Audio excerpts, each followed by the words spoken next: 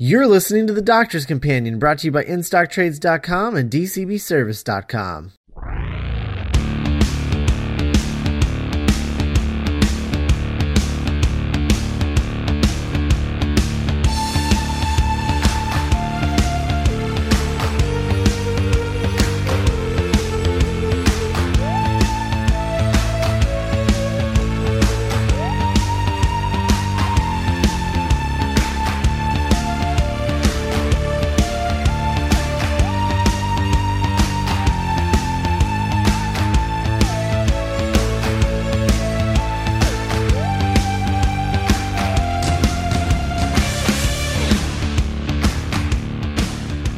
Hello and welcome to an episode of The Doctor's Companion. I'm Scott Corelli. And I'm Peter Capaldi. I'm Matt Smith, but not that Matt Smith. Oh no, the joke doesn't work anymore. Oh no. We're from MindRobber.net, the home site of MindRobber Productions, where we talk about all the things on podcasts. Specifically this one, The Doctor's Companion, where we talk about Peter Capaldi. And Doctor Who. The Mind Rubbers Versus, where we pick a show we love and we talk about it episode by episode in short little bursts. Currently, we're talking Batman Beyond. Comes out three times a week. They usually range, the big ones are usually about a half hour, and then the smaller ones range between like 10 or 15 minutes, usually. Yeah, Batman Beyond. We just started that. Woo! That was awesome. So exciting. And then that's also where you can find all of our like big tentpole movie reviews. I think our next one coming up is Elysium, which will be next week. We just did The Wolverine. You can go back and check that out. And then coming up is Kick-Ass 2 and The World's End. Mm-hmm. And then there's our flagship podcast, The Mind Robbers, where we basically talk about everything else that we don't talk about on those other shows. If you like them, you should review them on iTunes. If you don't, keep it to yourself. But if you have questions, comments, concerns, email them to us at podcast@mindrobber.net. If you want to start a discussion, add it to the comments on this post on the website so everyone can know what you're thinking and might want to join in on your discussion. And then, most importantly, tell your friends, unless they didn't like the Peter Capaldi news. In case, oh well, whatever. Yeah, Peter Capaldi, the 12th Doctor. That is a thing now. I think that this is great, and I'm excited about what he brings to the role. But at the end of the day, like, I don't feel like there is an actor out there that would have gotten the role that I wouldn't have loved, because the whole idea of this Doctor Who thing is that you embrace change. Mm-hmm. And I love that they're really like, it's really surprising that the BBC agreed to an actor that is going to bring so much fandom uproar. And when I say fandom in air quotes, because I'm talking about the people who only like Matt Smith. But look, San Diego Comic-Con panels are going to be a lot less full of 14-year-old girls. That's all I'm saying. And that's a good thing, I would say. That's a good thing for the fandom. I don't know if that's a good thing for the BBC. And I have a theory that Peter Capaldi probably won't be around for very long. But that's just me being a cynic, I guess. I don't know. But I think I'm going to love him. I just think that in the idea that like BBC, I think, is going to start bleeding money once he takes over the Doctor, because in like merchandising and things. Mm-hmm. And I think that they will be like, oh, this was a bad idea. Because at the end of the day, like, it doesn't matter how good Peter Capaldi is. All that matters is that the BBC is or isn't making money on merchandising. Mm-hmm. And at the end of the day, I think I could understand that. So my theory is he'll be the Doctor for about 2 years and then in and out. He'll be just a little bit longer than Eccleston. That's what I think. But I do really love it. I love the choice. I think that he's going to bring something really new and interesting to the role. And it's weird having a new name on the list. It's it's very strange. There are only 12 people in 50 years who have played the Doctor, and now he's one of them. That's kind of it's kind of amazing. It's kind of amazing. So what are your thoughts? I'm basically on the same in the same boat as you. Like there was a bunch of speculation leading up to it, and it's funny because Capaldi's name kept coming up, and I was like, they're not gonna do that. That just felt to me like just the longest shot. It felt like the longest shot outside of like the big A-list celebrities, which were always ridiculous. Like Idris Elba is not going to play the Doctor. Helen Mirren is not going to play the Doctor. Yeah. And it has nothing to do with them being black and or a woman. It's just that they're like they're like huge stars. Yeah. And they're not going to slum it in a science in like a cheap sci-fi show. Like they're just not. Matt Smith is paid very well. He isn't making Helen Mirren money. Right. Yeah, exactly. But yeah, I heard it and I was like, oh, that's kind of an out there sort of thought. Like I never thought that was going to happen. And then when you announced it, or when you told me, because you were the first person who told me, and it was on text, I was just like, really? And what's funny is like, because it's weird, because I think that I feel like he's like the biggest name who's been the Doctor in a while, because I feel like other people like have been in stuff but never like amazing stuff, whereas Capaldi's had a mainlining role in a bunch of things, which is an interesting choice. And it's one of those things that to me feels like I don't know, it feels to me like Moffat's trying something new. Moffat, we know, is big on like famous casting. Like this is the guy who's gotten John Hurt to be, you know, the Doctor in the 50th or whoever that character ends up being. If it isn't the Doctor, and I mean, it's just interesting to me because it is such a name. And I was watching an interview with Moffat last night where he was just like, no, it's great to get a good name. And I'm just like, but I kind of like there not being a name to this guy. But I mean, it'll be interesting to see. I'm definitely really excited. I went on a Twitter shred last night when I finally got to a computer where I could just crunch some numbers, and it's like Capaldi has totally changed a lot of things about Doctor Who in just the 12-hour or the 24 hours that he's been announced as the Doctor. And just like, you know, he's 55, which is the oldest. I think he's the second oldest person to be cast as the Doctor, because Hartnell was 55 when he was cast, but he was 2 months older, which is amazing. And like suddenly like above average doctors used to be like a bunch of people, but because above average in terms of age at the time of casting used to be you know, a lot bigger. There used to be a lot more, and now there's like way less. I think the only above average doctors now are like Hartnell and Troughton and Pertwee, and this is like he just completely and McCoy, and he's like totally changed that. Like I'm just so fascinated by just how much he's changing things, and I'm like super into it. And all those promo pictures that they have of him, or whatever pictures people are using, just highlight just this manic quality to him, and just this sense of like debonair, which is really nice. Like, you know. And I'm really excited. And the thing that the part of this whole process that I always forget about, because, you know, I mean, obviously I wasn't around for any of the pre McGann regenerations. I was actually there for a McGann regeneration. Of course, at the time, I didn't really know what that meant, and I barely knew what I was watching. You know, I was 10, 10 or 11, something like that. I forget like when exactly in the year it aired, but I was like 10 or 11. But when I didn't find out about the relaunch of the show until after David Tennant was already announced, and when he was announced as the Doctor, like he was announced with like promo pictures of him in his costume already.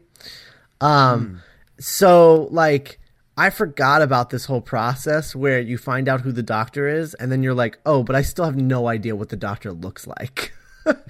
And you don't for like 9 months. Or something like that. I think for Matt Smith, it was like almost a year. But I hope they don't do what they did with Matt Smith, where they don't take promo pictures and we just get a bunch of spy photos for a while. I really hope they don't do that this time. Like, just just as soon as you know what the costume is, just take pictures of him, like promo pictures of him in the costume. I think it'd be silly otherwise. But it's gonna be strange, and it's gonna be especially strange because I think I don't know for sure, but he certainly looks a lot taller than Matt Smith. Oh yeah, which makes his post regeneration going to be very interesting. He's gonna look like Frankenstein. Yeah, which is so fascinating. Like, I mean, the guy just looks kooky, which is great. Because the Doctor kind of needs to look like super like a weirdo. He just needs to. And I mean, everything about it is going to be weird and new. It's just really, I mean, I find myself just so excited by it all. Because this guy could be anything, and it's such a departure from what we're expecting. Like, we haven't seen anyone play, because like 55 is different now than it was 50 years ago. Hartnell died at the age of 67. And when he was the Doctor, he was 55 to 58. So when you realize that he was playing 80, you're just like, oh damn, like he was really good. Yeah. And I'm not saying that he wasn't dying while he was doing the role, because he was definitely doing that. But I'm looking at this, and it's just so fascinating, because, you know, Capaldi for his age is still going to bring a ridiculous amount of energy to it. But I have no idea what that energy is going to be. Oh, it's exciting beyond everything. It's so exciting. Yeah. Because, like, I mean, one of the things that we've been talking about is, like, just off mic, is just, well, what's the next Doctor even going to look like? And it's like, well, this is what he's going to look like, and it's totally different than anything I've seen in decades, really. And that's impossibly exciting, and it's impossibly cool and fun, and it's going to be really cool. And honestly, like, the best part about this, I think, that might help it in terms of fandom, is that Moffat isn't leaving. Just because that sense of continuity of story is going to help, even if it's just for one season. Because, you know, who knows how many people are going to turn it off the second that Matt Smith regenerates. But all they need is one story. That's all we needed the last time. And it, you know, worked like gangbusters. It's true. So the only thing though this time is we're going to get Peter Capaldi regenerating from Matt Smith, and then we're going to get 9 months of waiting. Last time we only had 3 months of waiting. Yeah. Which was about the right amount of time, I think, between a regeneration and the first adventure with the new Doctor. Because those 3 months felt like an eternity. I remember those 3 months. Those were the 3 months that we started this show. And when Randy was the co-host, and I remember those 3 months because we tried to go weekly and we didn't really know what we were doing at the time. So we were just sort of making it up as we go. And we were like watching Moffat shows and trying to like figure out what we think his version of Doctor Who would be. And we like took a look at all of his episodes, and it felt like it was going on forever. And we were like running out of content. Because Randy didn't want to watch any of Classic Who. So it was like, I remember those 3 months just taking forever. Right. And now, like, we're going to have 9 months. 9 months. Thankfully, we know how to program this show now. But, oh, do we? Yeah. But 9 months. 9 months. Ugh. Yeah. That's going to hurt. Yeah. I think that's really going to hurt. But I can tell you this right now. Like, I guarantee you Clara is going to be written as from the perspective of all those 14-year-old girls. I guarantee it. How many He's going to regenerate, and she's just not going to stop talking about how old he is. Yeah. You're just so old. Yeah. Yeah. Yeah. And then the Doctor's going to be like, I was old before. I don't understand. Oh, man. Yeah. Well, it'll be interesting to see, and I'm super excited. Like, and it's nice. It's nice to add a new name to the list and all that, all that sort of stuff. All that stuff is just, I mean, it's great. We're in a good place. I can't wait to see what he wears. Have you seen those pictures of him in those like 50s glasses? No. You haven't seen those? Oh, that's what I want. I want him to wear those so bad. Yeah. Well, I mean, I saw that and I was just like, oh, that's it. That's how he's the Doctor. There it is. Well, let me see if I can find you a picture. That's the thing is like looking at Smith, like, because they put Smith in Eccleston clothes for those promo pictures and they looked horrible. Like they did. They looked horrible. But I remember when I saw that first. Those were Eccleston clothes. You know, I never put that together. That's funny. They're Eccleston clothes. That's weird. But I remember because that was before they'd even come up with the outfit. They had literally just cast him. I don't think they'd gotten the outfit yet. But I remember that when they did those spy photos of Angels or Flesh and Stone or Angels Return to the Time of Angels. There it is. It is really early. It is so early. Not Angels Take Manhattan. Not that one. No, thank God. Could you imagine that in the first season? Oh my God. We all probably would have loved it. I'll be honest with you. Yeah, probably. But where they just did that shot of him sitting on those trailer steps with Karen Gillan in costume, and I remember I just had that open as a tab on my computer for like a year, like just a year, because I was just so into it, like because I just couldn't stop looking at him in that outfit because it was so instantly iconic to me. Yeah. And I can't wait to see what they come up with for him. Yeah. Oh yeah. They should put a scarf on him or something. I've been saying that every time. I have a funny I have a thing where like I want the first Black Doctor to have a scarf. I just do. Like I just picture like the like black guy in a scarf, and I'm just like, yeah. I don't know what it is. I think it has something to do with Luther. I think it's Luther related. I don't know. Oh, it's undoubtedly Luther related. But I really want Capaldi to come in wearing an ascot. That'd be great. I don't know why I'm so obsessed with ascots. I thought that would be actually awesome. I would love that. It would be so cool. Do you see those pictures of him in glasses? Oh, let me click the link. Everyone, calm down. Everyone, relax. Oh, that's so sexy. Oh, Isn't that great? Yeah. Oh, I'd love him in glasses. I think that'd be great. Yeah. Also, I love that Moffat is basically just inserting him into the show by hiring an old cranky Scott to be the Doctor. Anyways, so I'm done. Yeah. I forget who said it, but I think I retweeted it at one point. Somebody was like, I really wish Stephen Moffat had just like, you know, had just balled up and just went, I'm the Doctor. Just like revealed himself as the 12th Doctor, and he just comes out in Pertwee clothes, just like, and I'm in costume, and you're just like, and just starts rolling around the stage, and everyone's like, oh, he's finally lost his mind. Look at that, just pointing his sonic screwdriver at people, and doing the Pertwee claws, you know.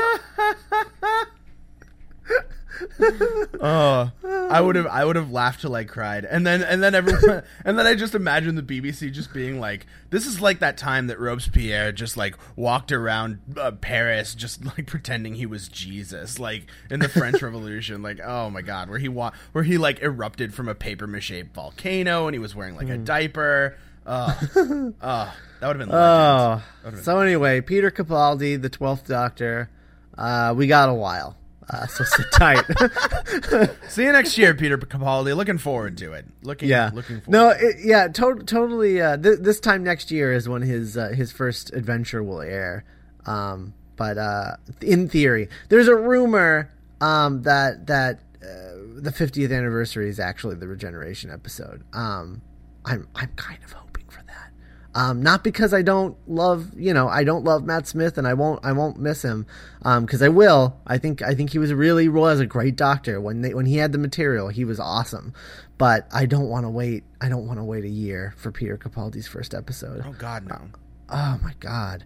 Like, can you imagine like getting that post-regen, like small post-regen scene, and then just being like, I think I understand, and then just waiting 9 months.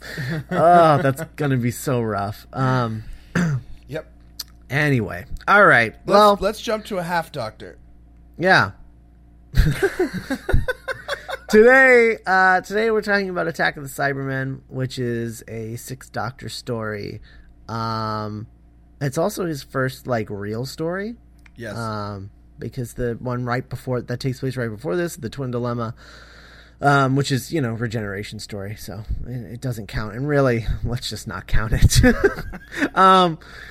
So Attack of the Cybermen, I've seen a lot of Colin Baker now, most of Colin Baker. I think there's only, 3 stories I haven't seen of his? Mark of the Ronnie, 2 Doctors, and Revelation of the Daleks? Yeah, I think that's it. So I've seen now, the majority of Colin Baker, which is kind of a bummer because Colin Baker. But I have a lot of thoughts. But I imagine there's quite a bit of background significance for this. So Matt, why don't you let everybody know? Yeah, Attack of the Cybermen. This is the kickoff to season 22, which is the first proper Colin Baker season, like you said. Significant first off because it is the transition from the 25-minute episode to the 45-minute episode. This is where they decide to go for a little bit more adult, and as they say on the making of featurette, go for something a little bit more complex and a little bit more dramatic and a little bit more mature. And so it's important for that. Stories in this season are not 25 minutes and 4 episodes apart, or 4 episodes per story. They are 2 episodes per story, mostly, and 45 minutes per. So that's important. As it's directed by Matthew Robinson, which I'm mentioning really quickly because it's the easiest thing to get away with, or just to mention. Matthew Robinson had previously directed Resurrection of the Daleks, and they'd really liked what he'd done there. They'd liked his sense of action and pacing, and so they just brought him into Attack of the Cybermen. We're like, yeah, let's do that. But on the behind the scenes, John Nathan Turner wanted to do a really great introduction story, so he had Eric Sayward and Nathan Turner both got together and said, let's do a Cyberman story. We really liked Earthshock, let's do a Cyberman story. So Eric Sayward was like, great, I want to write it. And John Nathan Turner was like, yeah, no.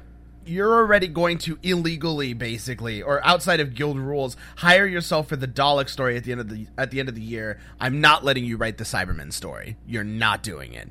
And Eric Sayward was like, screw you. I'm writing it. So Sayward gets together with Ian Levine.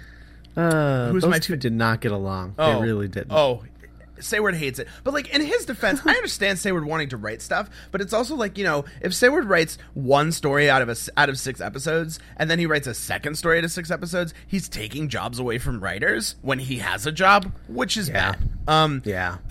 So Sayward gets together with Ian Levine, who was working with the production team at the time and just saying, hey, what if we do this? He was the guy who brought in the Sea Devils and the Silurians. He was the one who had the idea to bring in stuff about the Cybermen originally. He was the quote-unquote unofficial continuity advisor. And so Sayward was like, well, what can we do with the Cybermen? And Ian Levine was like, well, let's go back to their first thing, and we could do something with the 10th planet. We could do something with Tomb of the Cybermen, which is one of my favorite stories, even though it doesn't exist anymore. And we could do this, and we could do that. And so, hold on, let me just lay this out for people. They're about to do a sequel to a story that neither of them have watched in years, and I don't believe Eric Sayward had ever seen. Oh, he hadn't seen it. Eric Sayward had never seen it. He's writing a sequel to a story he'd never seen. Yeah, something that was 20 years previously, and he had only seen still photographs of the set. So Ian Levine comes up with all these ideas, and then Eric Sayward's like, okay, well, I'm going to write them. But then he remembers that John Nathan Turner said, don't write the story. So he brings in a friend of his named Paula Wolseley, who I think was an ex-girlfriend or something like that, and brings her in and basically says, okay, we're going to write the story. Now, here's the thing. According to Ian Levine, Paula Wolseley wrote nothing, or Wolseley wrote nothing. And according to Eric Sayward, Eric Sayward is not allowed to say that she did nothing, but he basically says that she did nothing. And Sayward used it as an excuse to basically ghostwrite it himself, credit it to someone who wasn't even Paula Wolseley, credits it to Paula Moore, which is a pseudonym. So many pseudonyms in Doctor Who. So many. So many pseudonyms. So many. And so he credits it to Paula Moore, and then basically goes out and makes the story. Having essentially ghostwritten it, and Ian Levine really, really, really pissed off that he doesn't get a writer's credit for basically coming up with a bunch of ideas. Because he doesn't know how writing credit works. Right, exactly. It's like that script shadow guy saying I'm a producer and not knowing what a producer does. Which is a reference for no one. For no one. So this is a story that has been hotly contested for a while. This was considered ridiculously violent, and it is a sequel to Tomb of the Cybermen in a lot of ways. It picks up on a bunch of threads that go from Tomb of the Cybermen that kind of don't make any sense if you've never seen Tomb of the Cybermen. And that's really like the most important background of it is just like Eric Sayward's a jerk and let himself do a Cyberman story despite not having done it, and by basically going underhanded into it. Because at the end of the day, you look at it and you listen to the way that Sayward talks about it, and it's like, oh, Sayward wrote this. Like he 100% wrote this. You know, we have a track record with Sayward, so let's see how it goes. All right, well, before we talk about it, I want to remind you that today's episode is brought to you by DCBService.com. DCBS, site that lets you pre-order all your monthly comic book statues, action figures, anything you get from a local comic book shop. You place your orders 3 months in advance with monthly discount specials up to 75% off, and regular discounts of 40% off. Ship as often as you like with orders as large or small as you like. You only pay $6.95 in flat rate shipping, so thanks to DCBService.com. You know, you don't have a local comic book shop, this is your answer. If you do and it sucks, this is still your answer. DCBService.com. Okay, so Attack of the Cybermen. Here's the thing. Here's why I love doing this show with you. I love doing this show with you because when we do a story, there are a lot of stories. There are like, you know, a couple dozen stories in Doctor Who that are in Classic Who specifically that I haven't seen, and that you were like, you make legendary in my head in how awful they are. And then I watch them, and I almost always think that wasn't that bad. And I like, here's the thing. Is this a very good Doctor Who story? No, not at all. But Colin Baker's great in it. Oh, yeah. And it's kind of entertaining the whole time. Like, I was never bored. It is really ridiculously violent. But at the same time, it's like you have two people who don't really know what they're doing, running the show at this point, and they want to make a more adult Doctor Who. They think that that's going to be the saving grace of this show, because I think they can smell what's coming. And so obviously this wasn't a kid's show anymore. And they were trying to do basically what comic books did in the 80s, which is like, oh, you know, it's funny. Most of our audience tends to be adults, not kids anymore. Why are we still writing for kids? And so that's what they do. The problem is that they had no idea what they were doing. So they were like, we'll just write the same kinds of stories, only make them not make sense and make them more violent. And that's for adults, right? No, Eric Sayward. No, Jonathan Nathan Turner. That's not how you write a story for adults. So you can, I'm watching this and I can understand every choice they're making, like from a scientific standpoint. Like, I just get it. I'm like, yeah, okay. If you're crunching the numbers, this makes sense. In the way that a Batman Superman movie makes sense for Warner Brothers. So it all makes sense. It's just like, it's not a very good story, at all. It's really not. But it's a thing where it's like, I'm watching this and I feel like they just don't understand how to do an adult Doctor Who. Mm-hmm. A more mature Doctor Who. They don't understand how that makes. So they make the same childlike, immature Doctor Who that they've always made, except now with more violence, and adult themes. But that's it. That's the only changes to it, which is, problematic. And I think that's ultimately the problem with this story, is that it feels like a wolf in sheep's clothing. where it's like, oh yeah, no, we're totally making adult Who now, and it's like, well, no, you're not. You're just making more violent Who. That's different. That's not the same thing. But what can you expect from a couple of guys who just spent 3 years making a children's show? So I don't know. It's just such an extreme change. From because we just watched a Peter Davison story. And it's just such an extreme swing from Peter Davison to this. And it's because it's like, it's an extreme swing, but then from a storytelling standpoint, it's really not at all. Like, it's really not at all. It's literally just violence and death. That's it. Yeah. That's all they added. And a doctor that shoots things. Does he shoot things? Yeah. Oh, does he shoot things? Like, but I was never bored. So sure. I got to give him that. Like, this is not a boring story. Like, this is just a WTF were they thinking kind of story. Oh yeah. All of my notes for this are all just why. Like, yeah. They're all just like, I put down so many notes as I came to them, and I tried not to do a bunch of notes, and half of my notes are just why. Like, why do this? And the problem that I come up to with this, because I don't like this story. I find it very tasteless, and I don't care for it at all. But I know what you mean about how it's very watchable. Because it is, like, Matthew Robinson is a great director.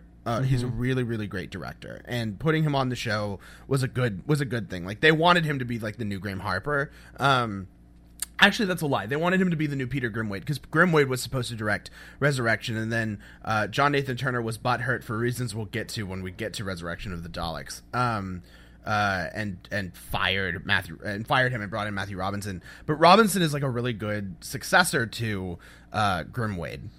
The problem is that there's two problems. One, Nathan Turner's interests are awful. They're really, really bad. I mean, from a I like good stories standpoint, he is not the guy you want in charge of the show, because the guy has no idea what good stories are. Like, he just doesn't know. It's beyond his capabilities, and that's fine. His job then is to hire someone who does know good stories. And the problem is that Eric Sayward also doesn't know good stories, because Eric Sayward just doesn't understand what he's doing. And to this day, still doesn't understand where he went wrong. Because, I mean, I told you to watch the behind-the-scenes featurette, and there's this part of the behind-the-scenes featurette where he defends himself where he goes, some people say that the point in, like, there's a bunch of senseless and pointless death in my Doctor Who, and I don't think that's right. Like, take the stuff at the end with Bates and Stratton and Griffith. They get to the rocket ship, and then Bates is electrocuted, and then Stratton and Griffith are shot down by a Cybermen. That's not pointless. These guys have struggled. They've dealt with, they've risked their life, and when they die, it's sad. I'm like, no. Like I just heard him say that, and I was like, you did not understand that what you just said is that their death is pointless, because he's like, they've struggled and they fought for it, and sometimes you just die. And it's like, you're literally having people die just to have them die. They fought, they have earned to win, but you just said, no, they're gonna die. Like, it's just like, and him saying that is proof positive that this story is about nothing, because he's saying nothing with their death. And if you watch the story, those characters, like, look, I don't like those characters. Bates and Stratton are awful. Not the least of which is, like, Bates is like generic, gritty teeth, like badass, like guy, like 80s guy, like tough guy. Like, his first scene with Stratton is just him just shouting at him at how Stratton's useless. So I don't care about this guy. But the problem is, like, when they do die, they go out in a moment of carnage that is never commented on after that moment. At least with Litton's death at the end of the story, the Doctor gets to say, well, that sucked.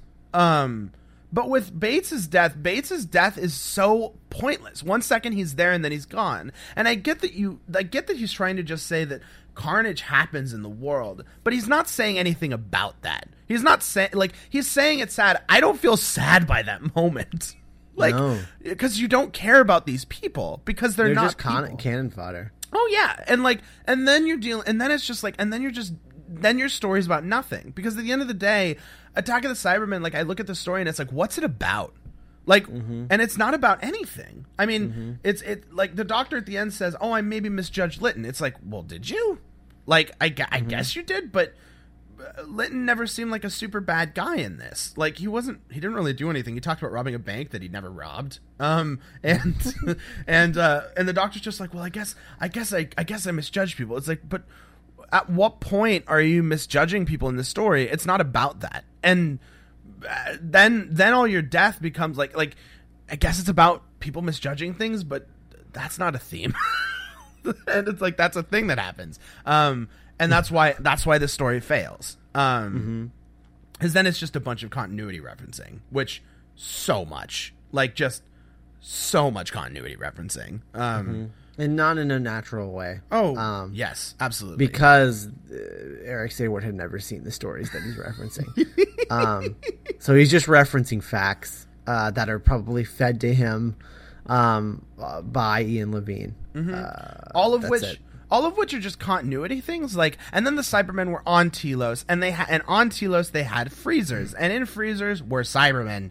None of the things have to do with, the Society of Magicians who were in Tomb of the Cybermen, or like what those characters were like, or how that story was a base under siege, or Cybermats, or any of that. None of that is in the story, because none of those things matter to Ian Levine, who worked on this story. And I'm not saying that he wrote it. I'm saying that he worked on it. He clearly worked on it, because this didn't come from Sayward. And so, like, then you're just referencing things, and you're just doing it for the sake of referencing them. I mean, look at the TARDIS. Like, the first time I saw this, I was like, why is the TARDIS doing this? Because I think I saw this early on when I didn't really care, when I cared too much.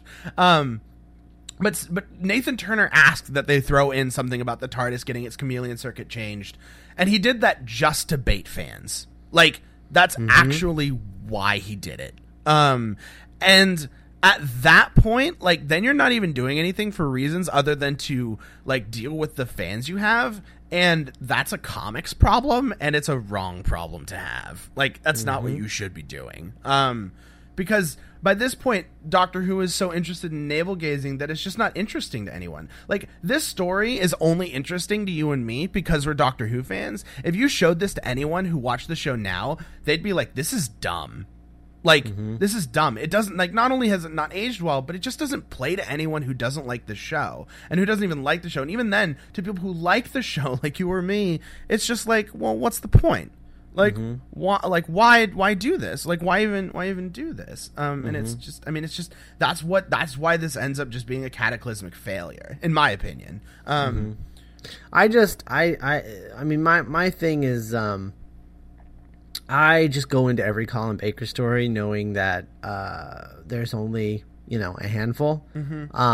And so, like, that's mostly what I focus on when I watch his stories is Colin Baker, who I do love dearly. Oh, yes. And it's just, it's such a bummer, because this is the problem, is that, like, Colin Baker as the Doctor is 100%, like 100% John Nathan Turner.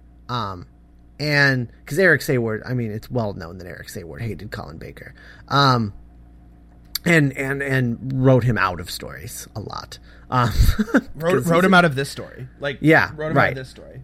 Yeah, because he's a jerk. But Colin Baker as the Doctor is a total John Nathan Turner thing. Eric Sayward hated Colin Baker, and so you can tell that John Nathan Turner is like,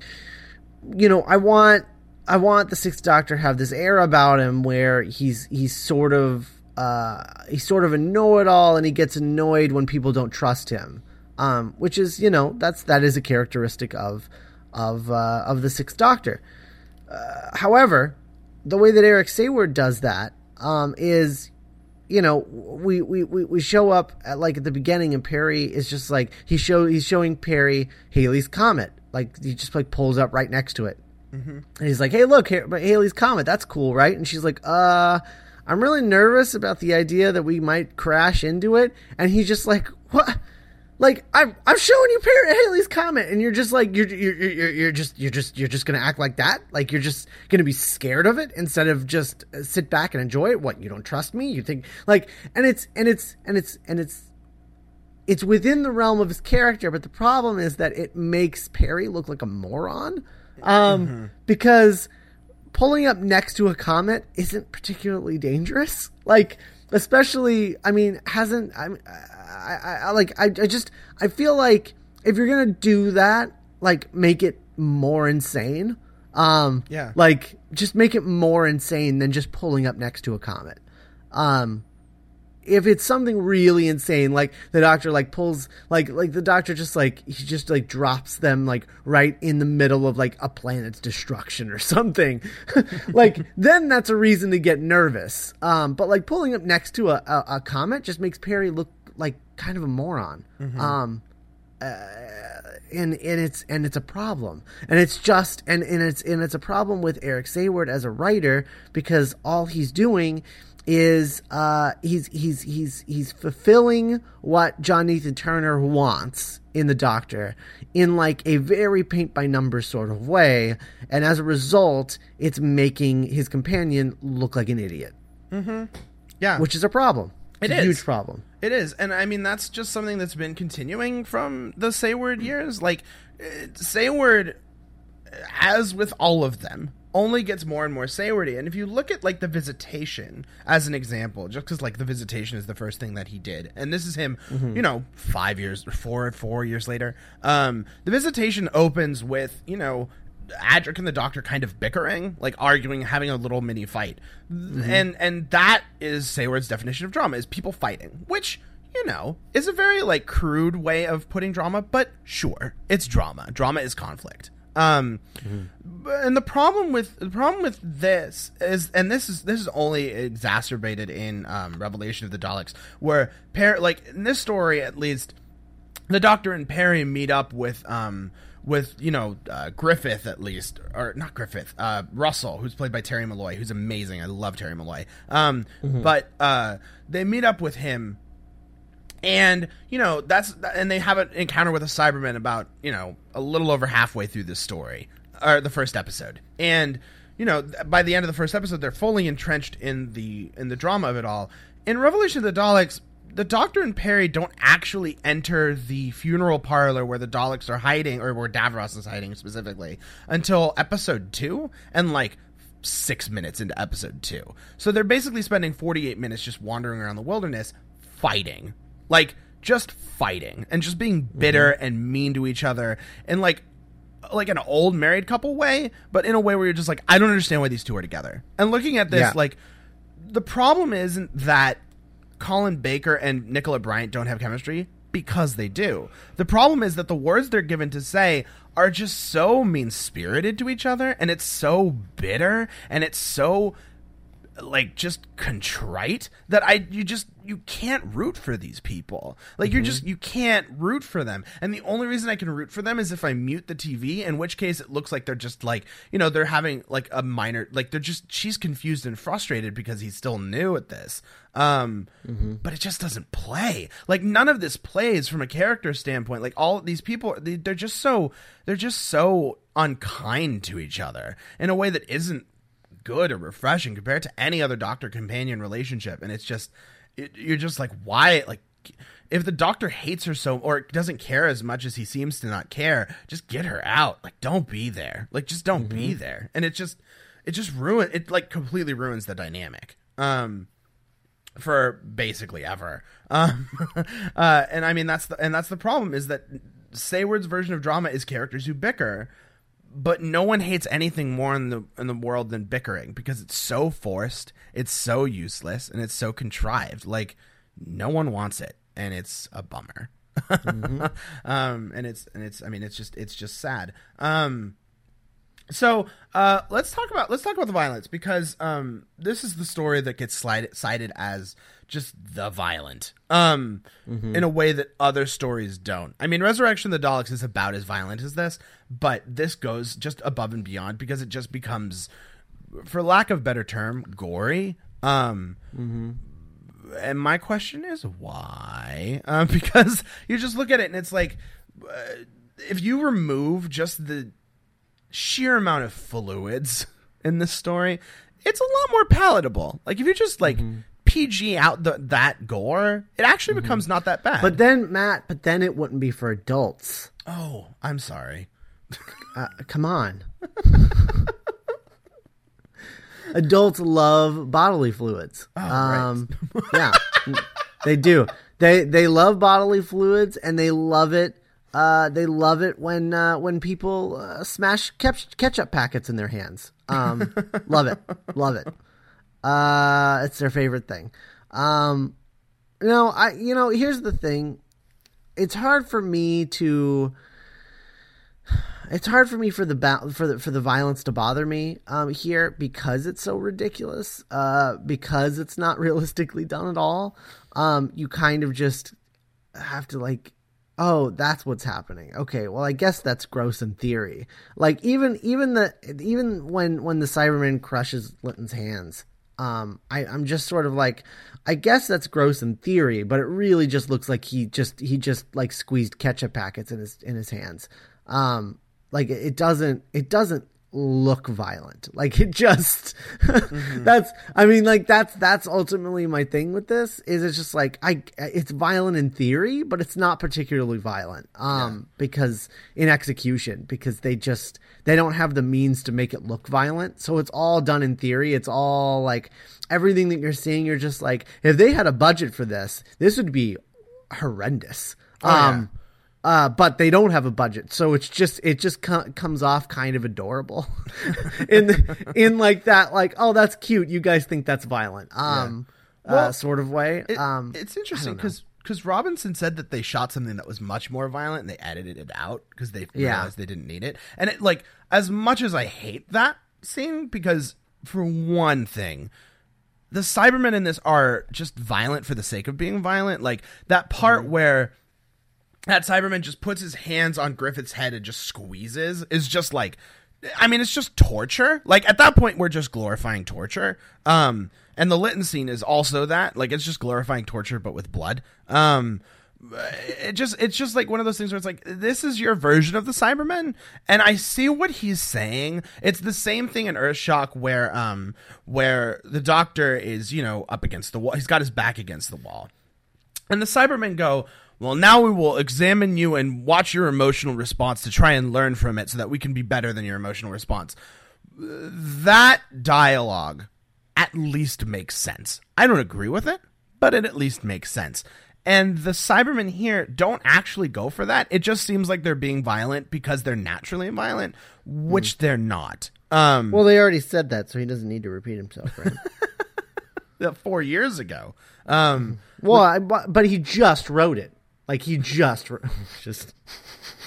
I'm just saying. It's true. Eric Saywood's a bad writer. That's what I'm saying. He's not good. No. But I mean, I look at it and it's just like, that's my thing about this is just like, it's not, the violence isn't making any sort of commentary. It's just there to be like, we can be gritty. And it's like, well, you just look really amateurish is what you look like. Like there's the end. No, this is adult.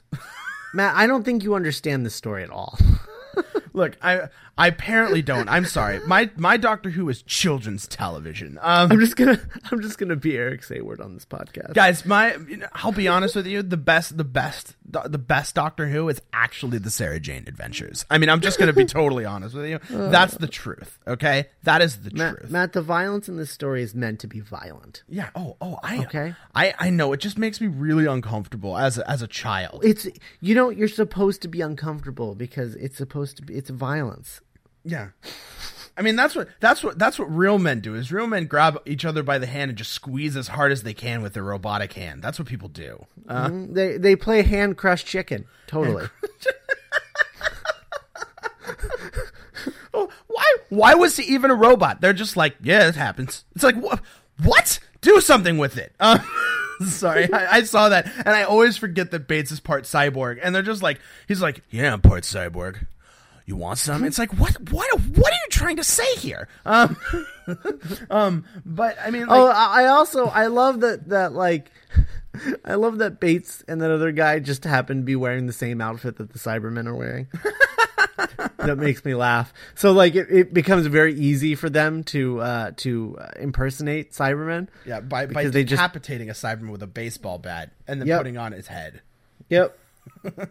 Because that works. The science definitely checks out there. Yeah, it's totally a helmet. It's not a like a full-fledged like cyber head at all. It's totally hollow and you can totally wear it on your face. Well, you could hollow out the skull. I mean, they mentioned that. The best part is like he puts it on and it's just got cords hanging and you're just like, that fools nobody. Like that's fooling no one. And I love that even the director and the music person figure that out, because it even says there's even like a music scene that's just like wah wah right when he puts it on, and it's just like, oh god, like and you can just tell when like the writing of it is supposed to be like super badass, like now he's a Cyberman. It's like, well, no, like well no, and it's just like, I mean, it's just problematic. And then finally we have to mention the Cryons, who, confession, I actually kind of love. Yeah, no, I love them too. They're mustachioed ice women. Yes, ice ladies. Not intentionally ice women. Eric Sayward really wants you to know, and he's absolutely right about this, they should not have been women. They needed to be men, so that this story could be all men except for Perry.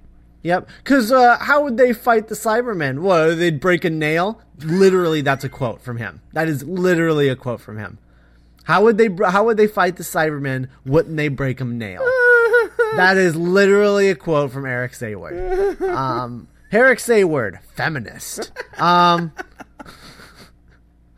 This is, I mean, it's Eric Sayward is just a joke at this point. It's so hilarious. It's so hilarious. Amazing, and not once does he think anything is wrong with what he just said.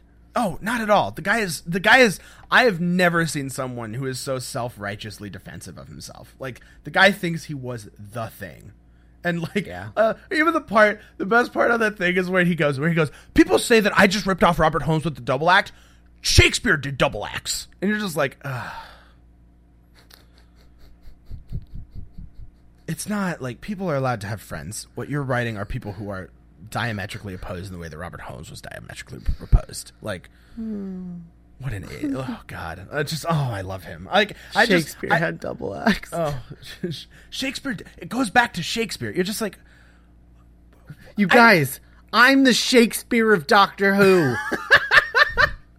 Robert Holmes didn't come up Why with this. Can't any of you see it? He was not a genius. Like, look, I'm just cribbing like he's cribbing. It's like, yeah, but Robert Holmes did it in a way where you didn't even notice. Like, Robert Holmes did it really interestingly. Like, and the best part is, wait until like Revelation of the Daleks, because as much as he's talking about it here, Revelation of the Daleks is actually constructed and designed as double acts. Every character in that story has a double act that they're with constantly. And by constantly, I mean like standing shoulder to shoulder, so that no character basically in that whole story is alone in a room with another character. There's a scene where Vostok and Orsini are standing next to the other two characters, and they're just like shoulder to shoulder opposed to the other shoulder to shoulder characters. Like, that's actually a thing. Like, so Eric Sayward saying that he doesn't create the double acts, it's like, well, no, you're just cribbing. Like, you're just ripping it off from another person and not doing a bad job. Like, I admit that I do like Revelation of the Daleks, because it's not a Doctor Who story. But or a Doctor Who story that you can only do in that. But I mean, like, Sayward, just amazing. But like his anyway, so the Cryons, just like, I do like them. Like, I just think they're clever. It's a nice thing to sort of introduce.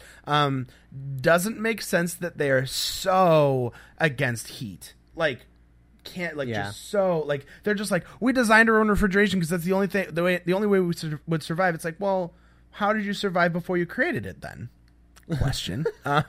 But at least we get to watch one of them melt because they're women. That's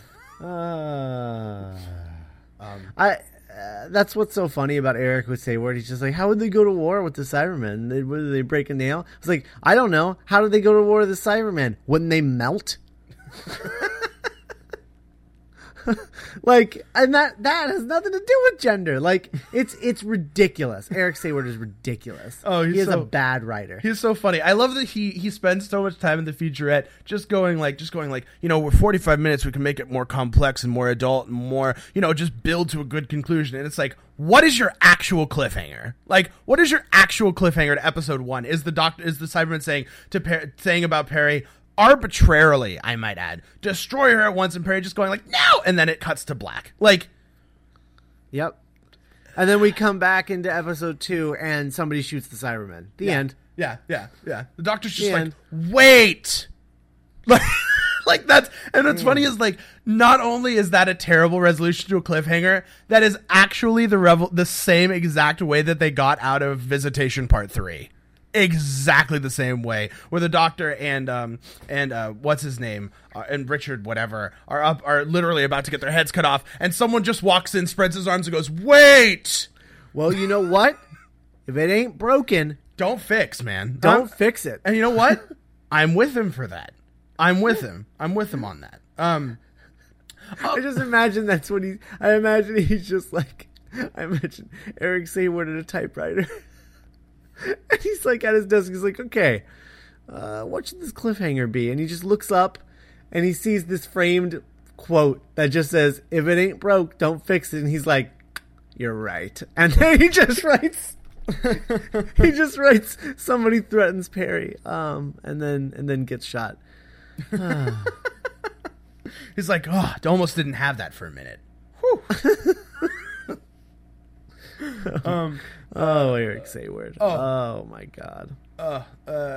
Also, love that the Doctor just goes full Rambo at the end of this. Like, full Rambo. I'm like, he is rolling and ducking and shooting and just blows, like he kills like 6 Cybermen because that's the Doctor. I wanted him to pull off his tie and then just tie it around his forehead, like just tie it around his head and just go to town. just full on Dr. Rambo, like. Oh, that would have been the best. I would have completely. I think that would have endeared so many people. Oh, it would have won the whole story for me. I would have been like, okay, you guys are in on the joke. But yeah, I was like, if that had happened, I'd been like, okay, this is my favorite Colin Baker story. Oh, it would have been so good. Like, it would have been so good. And he just relishes it, and then he just grabs Perry, kisses her, and then throws her to the side, like just yeah. And Perry's just like, what is happening? And he's just like, shut up. Go break a nail, just really horrible. Shut up, you woman. and then he mugs to Lytton. Am I right? And Lytton's like, kill me. And you're just like, oh God. And he's like, all right, and then just cracks his neck. and he just like spits on the cyber controller. Who, by the way, fat cyber controller is my favorite thing. Like, no reason for it. Like, just who was the guy who was the cyber? It makes no sense. Oh yeah, who was the guy who was the cyber controller in Tube of the Cybermen? Let's get him. So he's 20 years older and fatter. Like, so you just have this fat guy just walking around and just looking comic, like just so comic because he just looks like a balloon. Like because the Cybermen spacesuits are not flattering. So like he just looks so ridiculous, and it's just like guys, you know what would have been better? Actually casting a good guy to be your cyber controller instead of doing a weird trivia thing. But that's the problem. Anyways, yep. Bad story. It is. It really is. Anyway, all right. Well, that's Attack of the Cybermen. Before we continue to the Sixth Doctor ebook, Something Borrowed, we want to remind you that today's episode is brought to you by InStockTrades.com, where you can purchase any paperback, hardcover, omnibus, or absolute edition graphic novel, comic book collections at 35 to 45% off. New release specials at 50% off every week, and remember, all orders over $50 get free shipping. So buy lots of stuff, and send thanks to InStockTrades.com for sponsoring the show. Okay, so Something Borrowed is the sixth Doctor ebook. We've been talking about all of these short ebook short stories that have been coming out for the 50th anniversary. The Sixth Doctor one came out. It's written by Rochelle Mead. who is most well known from like the Vampire Academy series. It should also be noted that all of the writers for this are all young adult. They're all YA writers. So here's what's funny about this. There's a couple of things that are just it's very strange. This is first person perspective, which I was not expecting. First person perspective from the point of view of Perry. Which yeah, I was really not expecting. I think if I have an issue with the first person perspective, it's that I don't feel like she nailed Perry's voice. Yes. And which is a problem to have when you're in first person perspective. I think like the dialogue was fine, but like when we were in Perry's head, like I just didn't buy that it was Perry. Yes. Yeah, the other thing, this is a Ronnie story. And randomly a Ronnie story, but halfway through. Yeah. Well, I mean, not randomly. I mean, they were building there. Sure. But it is, it's probably the best Ronnie story, right? I can't think of one that's better. by a country mile. I think it's really funny though that the Ronnie's plot here is basically a Poison Ivy plot. Oh my God, I thought the same thing. And it's a bummer. It's a bummer because it's like it really makes me sad when when a woman writer is being kind of sexist. Because it's like, oh, you use like one of the only female villains in Classic Who, and you make her story involving a wedding. I'm like, I don't know. So there's a lot of like questionable choices, I think, throughout this, but I can't say that I didn't I disliked it. Like it was still a lot of fun. And I really I think she did a really good job of creating Katuria. Yes. As a planet, like it's modeled after Las Vegas, and when you get married, like pre-marriage, you're one person, and then you get married, and during the marriage ceremony, this species that we're focusing on, like they basically regenerate in the middle of their wedding. Like they both say their I do's, and they place their hands on this rock, and then they regenerate together. So that they are the first person that each other see as their new people. And you're just sort of stuck with them at that point. But it has something to do with like they spend like the first half of their life, like trying to figure out what they want to look like, so that when this moment happens, and they change, like it's something that they've been waiting to do for a long time. And they're just like, this is what I want to look like. And they have a little more control over it. But they can only do it the one time when they get married. And it's like, it's all very interesting, like as far as like world building and creature building, or whatnot, alien building. I don't know what you would call that. But it's all really interesting, and I like the setting and everything. It's a bummer that it's just a wedding scam. Yes. That's just kind of a bummer. Yeah. But I had a good time reading it. I really did like the world that she built. I was like, man, I was so excited for a female writer, and then you just gave me a wedding story. Like, can you be more stereotypical? Like, really? Well, I mean, to be fair, in her defense, her claim to fame is Vampire Academy. Yeah, I mean, I guess, I don't know. But see, that's even more of a stereotype. Like, I don't know. Oh, sure. No, I hear you. I completely agree. I wish that it wasn't a wedding story, but when I found out it was a wedding story, learned that it was a wedding story over the course of this, and it's called Something Borrowed. Like, I don't know how I didn't see that coming.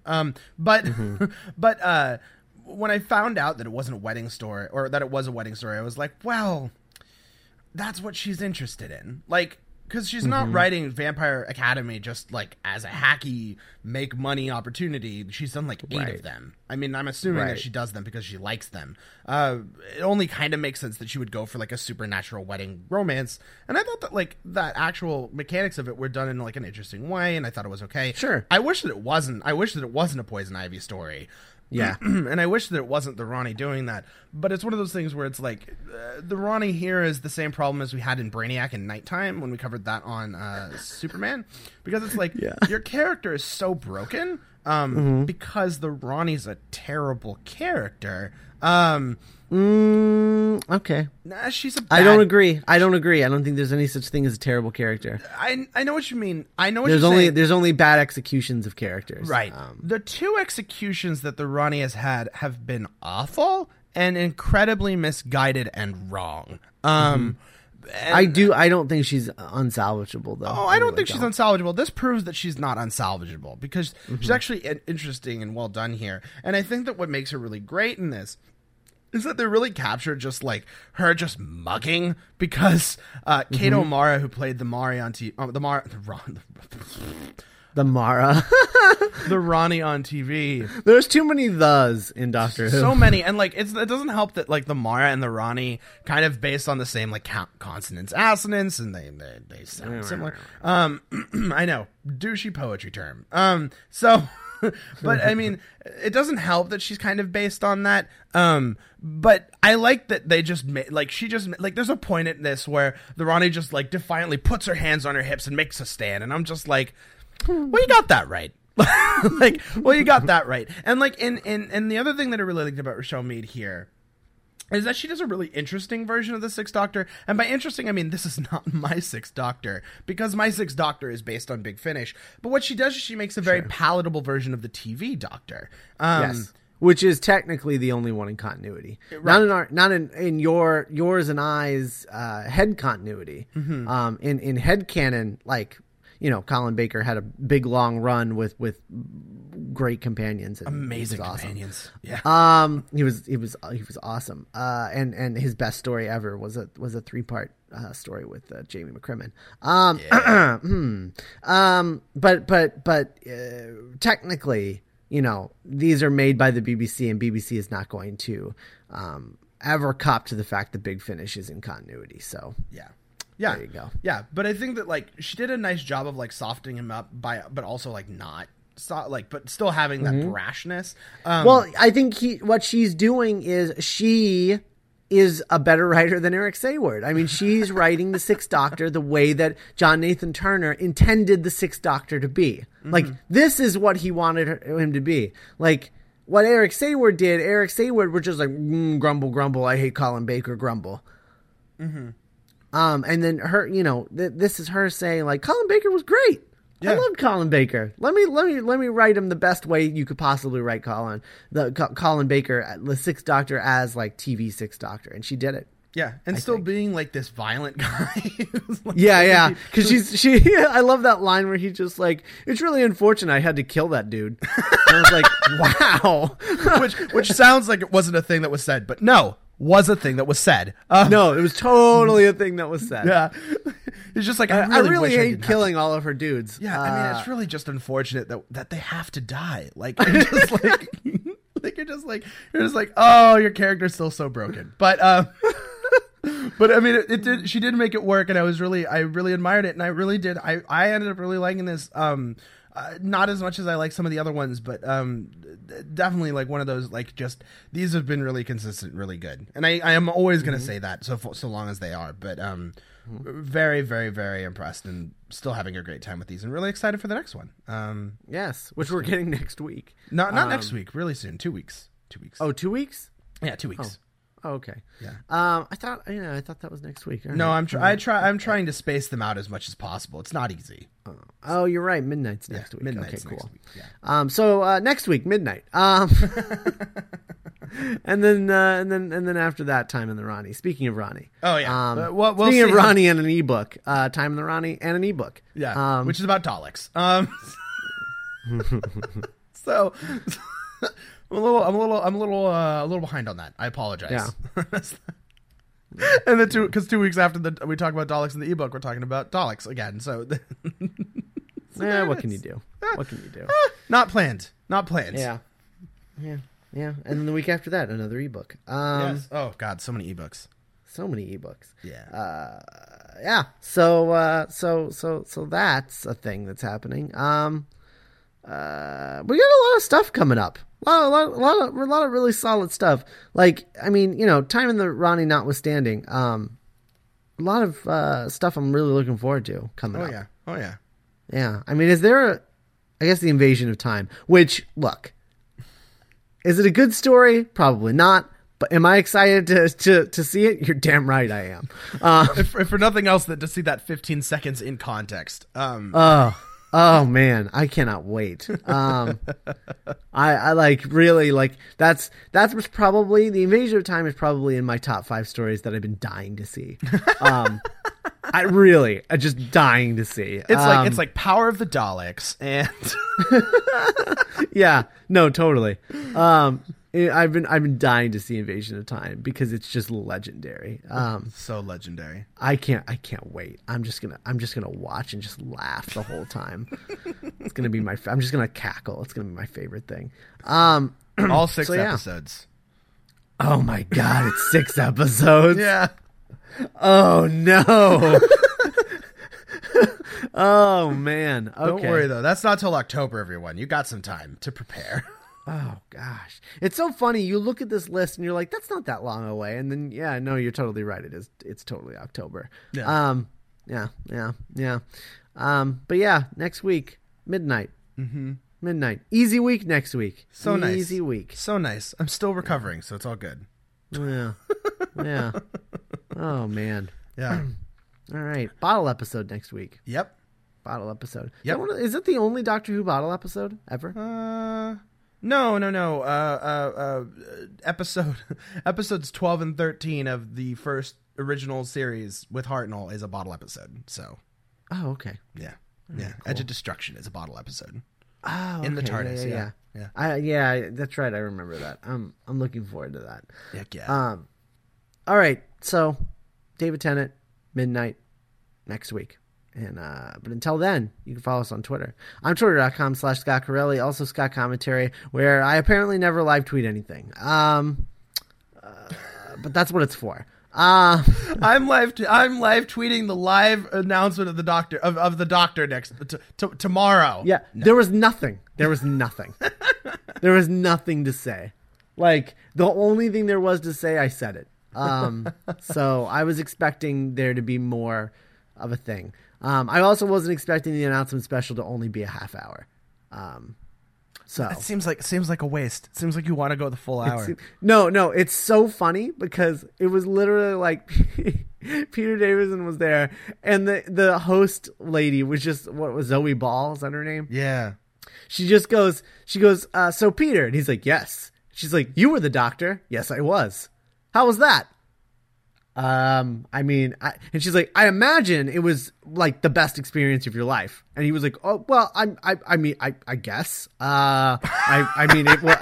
it was certainly one of the most memorable and like, he talks for like 10 seconds. She never comes back to him. Like, it was ridiculous. It was the worst. And it was a thing where it was like, not only did she ask him a terrible question that wasn't really a question, but then she answered it for him.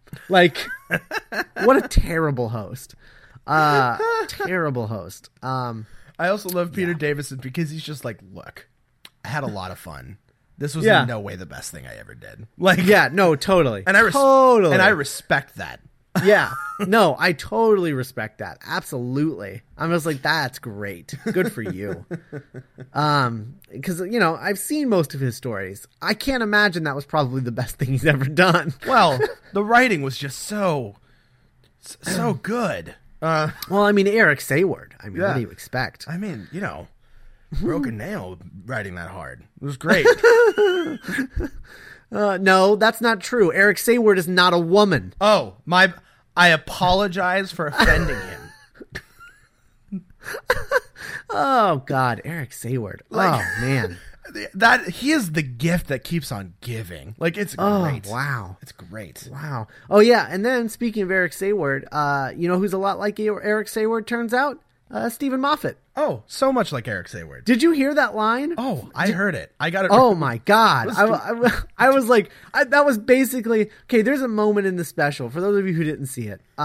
There's a moment in the special where Stephen Moffat says, yeah, no, I really love how Helen Mirren thinks that the next Doctor should be a female. Hey, Helen Mirren, I think the next queen should be a man. He actually said that. In a pre-recorded segment. It wasn't live or anything. No, yeah, in a pre-recorded segment. And in other words, he basically says, like, the doctor will be a woman over my dead body. That's essentially what he said. And possibly made a slightly homophobic slur. Possibly. Yeah. Like, possibly. And like, seriously, like, people want, like, him to write the female doctor? You guys are nuts. Like, I am 100% behind a female doctor. I'm 100% behind a black doctor, an Asian doctor, like, whatever. Like, I'm 100% behind changing race, changing sex, whatever. Heck, like, let's do a doctor who's actually a dog for, like, an episode. I don't care. Whatever. Yeah. Fine. Bring it. Bring an alien doctor. Like, why not? Who says he has to be human? Or human-esque looking. I want a Klingon doctor so bad. But like seriously, we do not want that to happen as long as Stephen Moffat is running the show. Oh, heck no. You do not want it to happen. Trust us. Trust us. I tweeted about it yesterday. 100% on your side. Everyone who wants a non-white female doctor, like, I am 100% on your side. I want that too. I just don't want it as long as Stephen Moffat is head writer on this show. Oh God, yeah. Oh God. I mean, I tweeted it yesterday. Quote, "Why am I a woman? How did this happen?" Unquote. And then the doctor just weeps and eats a Sonic cake. It's like a cake, only Sonic. Like, yep, that's Stephen Moffat writing a female doctor. And I mean, like, that's the whole thing. I mean, what they're like, well, what happens next? It's like, no, nothing happens next. He's just eating cake. Sorry, yeah, he's just eating cake and then like crying irrationally. Because now he's a woman. Oh my God. It would be Stephen awful, Moffat you knows guys. The doctor's life just got apparently a whole lot more awful. Yeah. No, seriously. Anybody else writes that story, like the doctor would be like, oh, I'm a woman now. That's different. Okay, anyway, moving on. Because you know what? I'm still the doctor. Stephen Moffat writing that story, like, it would just be like, oh, like, it would just be every woman stereotype possible. Like, oh, I guess I have to paint my nails now because I'm a woman. Let's go shopping, guys. Like, has to solve the puzzle of himself. Oh my! There would be a shopping montage to find his new outfit in Stephen Moffat's female doctor. There would totally be a shopping. I have to find my perfect outfit. Like, you have a TARDIS full of them, and he's like, yeah, but it's just not the same, you know? Like, I want to go shopping. I have this Doctor Who credit card, and I'm just gonna, like, it would be terrible, you guys. It would be every stereotype. And you know what? A part of me wants it to happen just so I can point at and be like, see? Stephen Moffat sucks, you guys. I've been telling you this. Yeah. I want that story to be called The Terror of Neiman Marcus. Like, that's really what I want that to be called. Oh, man. Yeah, no, it would be awful. You don't want that. No. I'm 100% on your side. I absolutely want a female doctor. I absolutely want a non-white doctor. I just want anyone but Stephen Moffat to write it. Yeah. That's all. That's all. I don't think that's asking much. Oh, God, really? No, absolutely. Yeah. So anyway, as soon as we get a new showrunner, I vote next Doctor. Absolutely. Boom. Bring it. Absolutely. Yeah, let's go ahead and let the new guy just, like, you know, wrap up the white male doctor, you know? Yeah. Like, just let him wrap it up for a while. As he came in, cranky and old. Yeah. Yep. Yeah. Oh my God, I want him to be so cranky. Oh, he's going to be so cranky. It's going to be great. Oh, I want him to be so cranky. Oh God, I want it so bad. It's going to be awesome. Yeah. All right, so that's today's episode. Next week, David Tennant at midnight. I guess we'll talk to you then. Bye. Bye, guys.